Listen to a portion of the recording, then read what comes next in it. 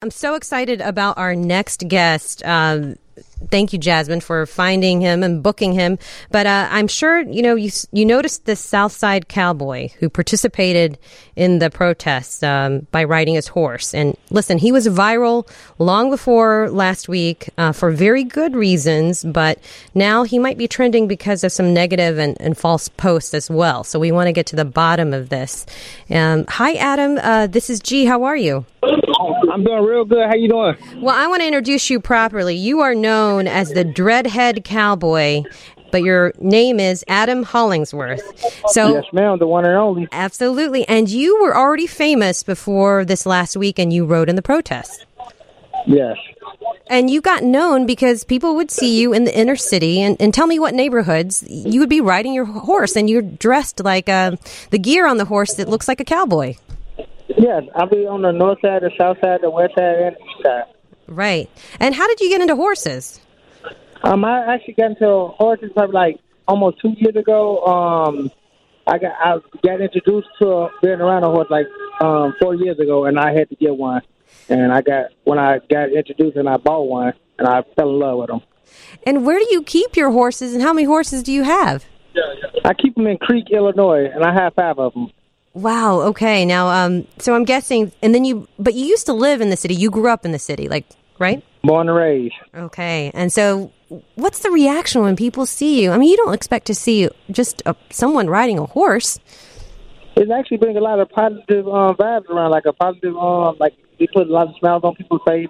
So that's one of the reasons why I brought the horse out, because I know it cheers me up when I was down and depressed.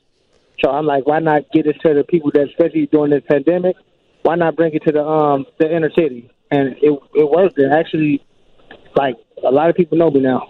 Well, horses are such majestic animals, and you mentioned that you were having a rough time, but the horses really helped pull you out of that difficult time, right? Yes, it really did. So you think they're therapeutic? Yes, it really real. Because I was talking to a counselor, and I felt like it was a waste of money because I wasn't getting nowhere. And that was back in January. But when I started being around my horse, it uplifted me, and here I am now. I'm happy. I'm good.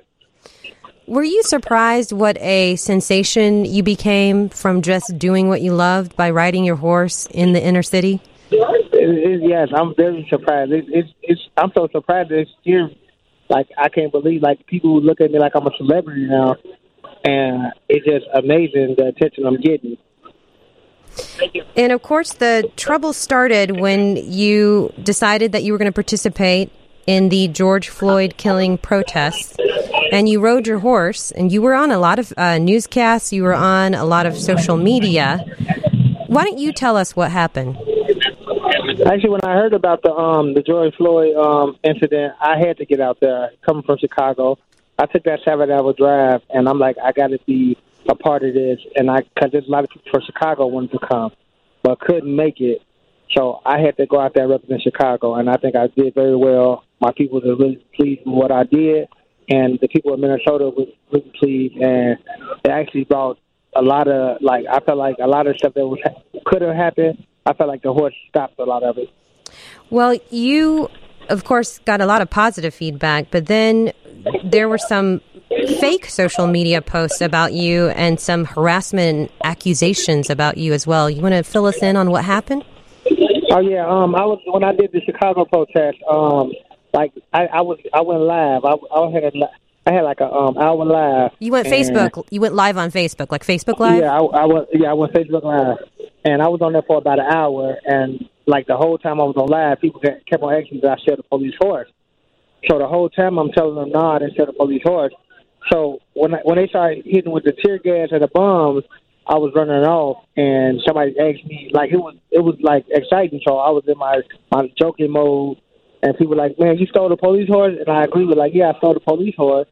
As a joke. Forget it, as a joke. But my followers know that I own horses, so I didn't think it was going to go that far. And then when somebody took, like, an hour worth of video to a 30-second snippet, I mean, it was funny, but, like, people took it serious to the point that yesterday my car got vandalized. Somebody spray painted on my car and egged my car, saying You know what, Adam? I don't know if we can say that, so just be well. careful there. I'm sorry about that. Car's vandalized. You're going to have to get it repainted.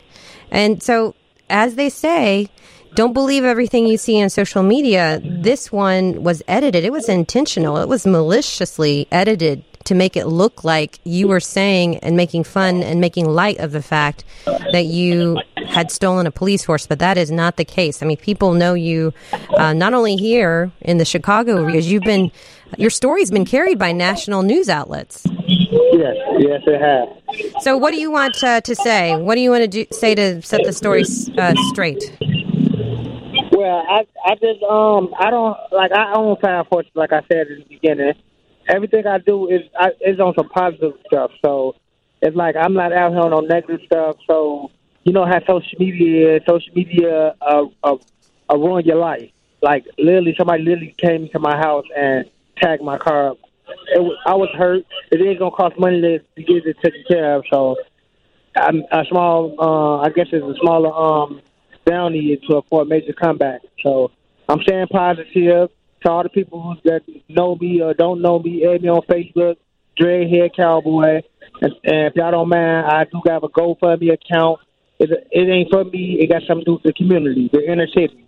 So if y'all can check it out, it's on my page, the Dread Head Cowboy. I really appreciate it. Well, I love the GoFundMe page and your project. You're trying to start a nonprofit. You're going to try to... because you said the first time you saw a horse, you had never seen a horse in your whole life, like in real life. Until in real life. Right. 4 years ago. And that ain't good. That ain't good. And then I run into a lot of people that's like 50, 60 years old and have been around a horse. So I don't want the kids to grow up like I grew up. It took me to get grown just to be around a horse and to get on top of a horse. So I'm trying to change that environment. So my goal is to put a stable inside the city, in the inner city, and teach kids how to ride horses, to take care of horses, anything they need to do as far as a horse.